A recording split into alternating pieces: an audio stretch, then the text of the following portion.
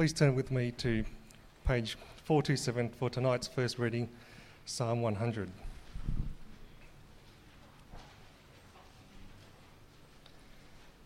Shout for joy to the Lord, all the earth. Worship the Lord with gladness. Come before him with joyful songs. Know that the Lord is God. It is he who made us, and we are his. We are his people, the sheep of his pasture. Enter his gates with thanksgiving, his courts with praise. Give thanks to him and praise his name. For the Lord is good. His love endures forever. His faithfulness continues through all generations. And the second reading tonight is from Colossians chapter 3, verses 12 to 17, which is on page 834. Therefore, as God's chosen people, holy and dearly loved, clothe yourselves with compassion, kindness, humility, gentleness, and patience. Bear with each other and forgive whatever grievances you may have against one another. Forgive as the Lord forgave you. And over all these virtues put on love, which binds them all together in perfect unity. Let the peace of Christ rule in your hearts, since as members of one body you were called to peace. And be thankful. Let the word of Christ dwell in you richly as you teach and admonish one another with all wisdom, and as you sing psalms, hymns, and spiritual songs with gratitude in your hearts to God. And whatever you do, whether in word or deed, do it all in the name of the Lord Jesus, giving thanks to God the Father through him. Thanks, guys. It's great to see you tonight. Look at this quote from G.K. Chesterton. He says, "When it comes to life, the critical thing is whether you take things for granted or whether you take them with gratitude." Look at that quote again. When it comes to life, the critical thing is whether you take things for granted or whether you take them with gratitude. See, when you're preaching on a topic like thankfulness, as a preacher, there's an easy target. It's called grumbling or complaining. I could preach a sermon on grumbling, preach a sermon on complaining, and say, "Hey, look, we have so much. Why do we complain so much?" And I could say things like, we're like the Israelites, and God rescued them out of slavery from Egypt. He brought them to the promised land, and what did they do? They grumbled. They grumbled they had no water, and so God provided water. And then they grumbled they had no food, and God provided food, and they just kept on grumbling. And we are like the Israelites. We have so much, and yet we do complain, and we do grumble. Because just like the Israelites, our lives are so focused on us, focused on me. We're just self-centered, and so when we view life through our lens called me, we start to complain and we start to grumble. Someone said this. They've said, "I used to think people complained because they had lots of problems. And now I know that people have lots of problems because they complain lots." We are complainers, we are grumblers, and that's an insidious sin. But look at this quote again. He doesn't say when it comes to life the critical thing is whether you grumble or take them with gratitude. He says whether you take them for granted or take them with gratitude. And I want to suggest when it comes to a topic like thankfulness, there could actually be another insidious sin, and it's called taking things for granted. And so you'll wake up tomorrow morning and you'll have, most of us here will have a roof over our head, a bed to sleep in. We'll have food on the table. We'll have clothes in our wardrobe that we put on. We'll walk to work, or we'll drive to work, or we'll catch a train to work, and we've got a job, and we've got some money in the bank, and all those blessings of God we just take for granted. Family, friends, health, leisure, all of life, basic things that we just take for granted. That's not to mention the spiritual blessings that we have in Christ. If you're here tonight and you call Jesus Christ your Lord and Saviour, it means you're forgiven. God has wiped away your sin. It means that you are heirs and co-heirs with Christ. It means there's no condemnation now for you because you're in Christ Jesus. It means that you've got the Holy Spirit living in you. You've got all these spiritual blessings in Christ that we just take for granted. And there are 86,400 seconds in a day. I wonder how many of those seconds that we actually stopped and just said, thank you, God. A simple thing, thank you, God. Do you remember in Luke 17 when 10 lepers come to the Lord Jesus Christ and he heals them of their leprosy? 10 lepers are healed. Only one comes back and says thank you. Now, it could be that the other 9 grumbled about the fact that they'd been healed of their leprosy, but they still had all these other needs. It could be that. It's more likely that the other 9 they were just ungrateful and took it for granted. That was Jesus' job. He healed lepers. He healed the sick. They came to him. They got what they wanted. They took it away. Then they just never said thank you. There's a story of a man, a Christian man, who's having dinner in a fast food restaurant. As a Christian, he stops before he eats his meal. He bows his head. And there's a man nearby, and he says, "Have you got a headache?" He said, "No, I'm just thanking God for my food."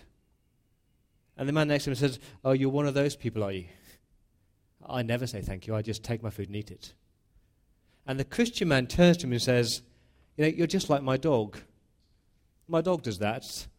I give him food, he just puts his head down, he just eats and never says thank you."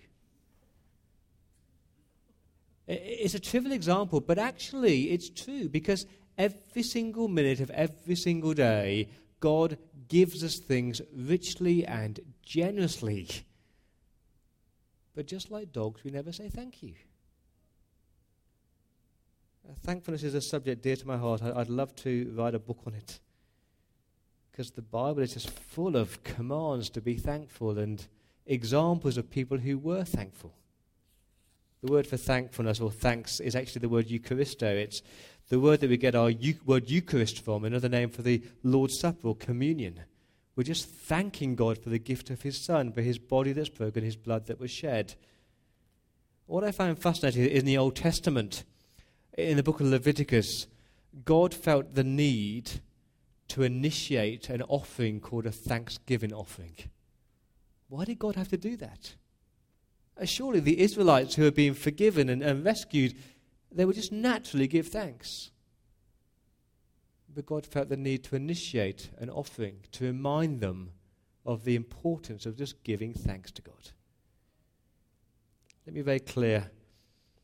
Thankfulness is not just a nice thing that some people are better at than others. And thankfulness isn't just a nice etiquette that you're taught as a child, and depending where you grew up, you're either good at it or bad at it. According to the scriptures, thankfulness is this attitude. This attitude in the good times and the bad times, in the times of blessing and the times of trial, that permeates you. Thankfulness is not just a command to give thanks. God actually says, be thankful. We just heard it read, Colossians 3. Be thankful. It's that kind of, that wholehearted lifestyle that you live a life of thankfulness. And I'm totally aware that for some of us here tonight, a sermon on thankfulness is the last thing you want to hear. Because you're in that dark place, you're going through the trials of life, and you don't feel like giving thanks to God. Whether you're suffering from anxiety or depression or loneliness or grief or sadness, you don't feel like giving thanks. I hope at the end of this talk, this short talk, that you will understand and you'll delight that you can still be thankful, even in the dark times of life. I've got 2 E's for you. The first one is this: the expectation of thankfulness.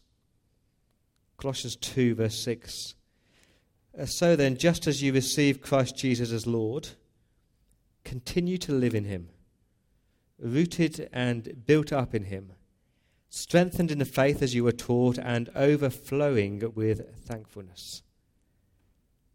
What Paul is saying here is that there's a time in your life, if you're a Christian, when you received Jesus Christ as Lord. Once you were in darkness, and then you heard the gospel, you heard the good news of Christ, and you heard it, and you understood it, and you believed it, and you repented, and you turned to Jesus, and you said, "Thank you, Jesus. Thank you for dying for me." And you submitted to Jesus Christ as your Lord and your Saviour. You received him as Lord. And for me, that was 20 years ago. And I still remember the high or the buzz when I'd understood forgiveness, and I'd understood that I could call God my Father. And in those early days as a Christian, I guess the word thank you was readily on my lips. But it's just like any other high, isn't it? Whether it's a great success at work or a great sporting achievement, you're on this high, but it quickly fades. And he says in the Christian life, it's not just about how you start, but it's how you continue. If you put your trust in Jesus as your Lord, it's not just about receiving him as Lord, it's continuing with him as Lord. He says continue to live in him.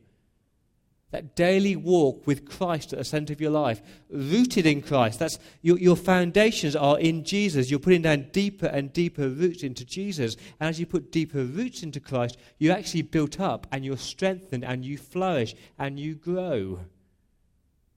It's a very simple formula. The more that you understand who Christ is, the more that you focus on him and fix your eyes on Jesus, the more you grow as a Christian. But this is it. If you are growing as a Christian, if you are walking with Jesus your Lord, what should you expect to see? Look at those last few words.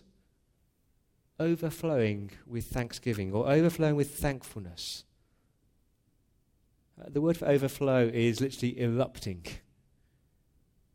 The fountain that's just spurting water everywhere. It's like there's burst water mains in the streets. And you just can't stop it. And what Paul is saying here is that if you are walking daily with Jesus Christ as your Lord, people should look at you and hear you and watch you and say, wow, they're a thankful person. Their lips are marked with thankfulness. Their lives are marked with thankfulness. It just oozes out of you. Thankfulness. And here's the equation. The more you know Jesus, the more thankful you become. The more you know Jesus, you grapple with the scriptures, you understand his character, what he's done for you, the more your lives will be marked by thankfulness. So the more you understand that in Christ there is no condemnation. The more you understand that nothing can separate you from the love of God in Christ. No hardship, no trial, no pain. He is your rock. He is your refuge. The more you've understood that Christ has won the victory for you over sin. And so like Paul, you cry out, what a wretched man I am. Who will rescue me from this sin? And he says, thanks be to God who's given us victory through our Lord Jesus Christ, Romans 7. And the more you understand that Christ has given you victory over death. There's no sting in death anymore. And Christ has given you victory over the devil. That Christ made a public spectacle of the devil at the cross. The more you've understood who Christ is and what he's given you, the more you start to see life through the lens called Jesus Christ. And then your hearts are full of thankfulness. You might not have everything that you need. You might not have everything that you want. But you've got Christ. And for that you say thank you. Do you remember in Luke chapter 7 there's that sinful woman who interrupts a dinner party and causes outrage. And she walks into this dinner party and she pours expensive perfume onto her Saviour. And she's so overwhelmed with gratitude and thankfulness that she just wants to demonstrate that and express that in the most lavish way. And what I'm saying to you tonight is that if you love Jesus, the more you love Jesus, the more you're in love with Jesus, the more you'll express that gratitude. That's my second point. that thankfulness is not just a feeling that you keep inside. Thankfulness is not just what you do when you're by yourself. You express that thankfulness privately and publicly. You must express your thankfulness privately to God. Daniel chapter 6 talks about Daniel going to his room and praying, giving thanks to his God. Or this verse from Philippians, one of the first memory verses I learned as a Christian. Philippians 4, do not be anxious about anything, but in everything by prayer and petition, with thanksgiving, present your request to God. And see, Paul is saying, God doesn't just want to hear your shopping lists. God just doesn't want to hear all the things that you want from him or need from him. All he wants is to hear lips which are marked by thankfulness and thanksgiving. I'm not just talking about the extended period of prayer in the morning or the evening, whenever you do your private prayers. I'm talking about Christians who walk around the streets, and when they see something to be thankful for, they just shoot up that arrow prayer. So you can give thanks to God for everything. Again, G.K. Chesterton said this: you say grace before meals. That's all right. But I say grace before the concert and the opera. I say grace before the play and the pantomime. I say grace before I open a book. And I say grace before sketching, painting, swimming, fencing, boxing, walking, playing, dancing. I say grace before I dip the pen in the ink. He's saying, I just walk through life just giving thanks to God at every opportunity. And I hope when you pray privately, you do thank God for people. Because when Paul thinks of his church, of God's church, the first thing he does, before he writes what he wants them to do, he tells them that he's thanking God for them. Romans 1 verse 8, I thank my God through Jesus Christ for all of you, because of your faith. 1 Corinthians 1 verse 4, I always thank God for you because of his grace given you. Ephesians 1 verse 15, ever since I heard about your faith and your love, I haven't stopped giving thanks for you. Philippians 1 verse 3, I thank my God every time I remember you in my prayers. Colossians 1 verse 3, we always thank God, the Father of our Lord Jesus Christ, when we pray for you. 1 Thessalonians 1 verse 2, I always thank God for all of you, mention you in our prayers. I could continue. When Paul thinks about people, when Paul thinks about the church, the first thing he does is say, thank you, God, for them. The irony was that when I was writing this sermon on thankfulness, I was in my office and I kept being interrupted. One of those days where every 5 minutes there's a knock on the door and then someone comes and plays piano and then there's a drilling in the school next door, and I'm like, Lord, and I start to get angry. I start to think negative thoughts about these people playing the piano or interrupting me, and I'm writing a sermon on thankfulness. And I stopped. I just changed my attitude. Thank you, God, that you've given that person the gift of playing the piano and they can help us worship God in song. Thank you, God, for that person who wants a key to go and set up creche for Tuesday morning Bible study. Thank you, God, for that person who is serving you. And it does change your attitude when you just stop and thank God. So when you look around you, just think of something to be thankful for. The love they're showing, or the kindness, or that they're zealous for something, or the gifts that they're using. Thank God privately, and thank God publicly. When we come together, there is something remarkable, something unique about redeemed people coming together just to thank God as one. In the Psalms, over 20 times it begins, give thanks to the Lord, for he is good. His love endures forever. And when we gather and we praise God in song, and we declare his character and what we're thankful for, you're not just thanking him, but you're encouraging each other to thank him. Again, Colossians 3 puts it well. Verse 16. Let the word of Christ dwell in you richly. He doesn't say, let the word of Christ dwell in you richly as you hear another sermon. He says, let the word of Christ dwell in you richly as you teach and admonish one another with all wisdom, and as you sing psalms, hymns, and spiritual songs with gratitude in your hearts to God. That attitude, I'm coming together with my brothers and sisters, and we're going to sing together, we're going to praise God together, we're going to thank God together. Someone said this: gratitude is an offering precious in the sight of God. It's one that the poorest of us can make, and be not poorer but richer for having made it. A precious gift the poorest of us can make, and we're not poorer but we're richer for having made it. And I want to encourage you, friends, to leave here being thankful. How are you going to do that? Why don't you verbalize it to someone tonight? Just go up to them and say, thank you. Thank you for playing music. Thank you for preparing supper. Thank you for welcoming me. Thank you for being you. Thank you for oozing out thankfulness in your life. Thank you.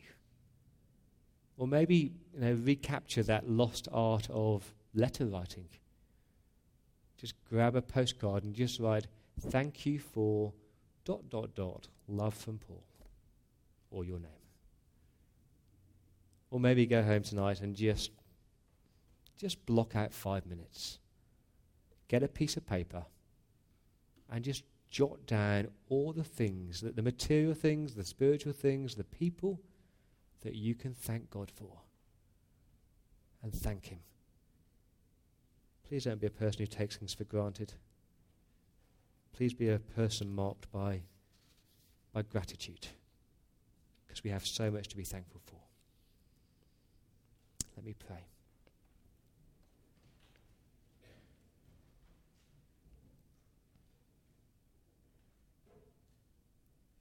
Lord, we give you thanks, for you are good. Your love endures forever. We thank you as our creator, our sustainer, our provider. We thank you that you are faithful through all generations. We thank you that you've redeemed us, you've bought us. We thank you that you keep us, you hold us, you sustain us, you transform us. We thank you for the people that you place in our lives, our family, our friends, our work colleagues. We thank you for your daily blessings to us. Lord, help us to be thankful.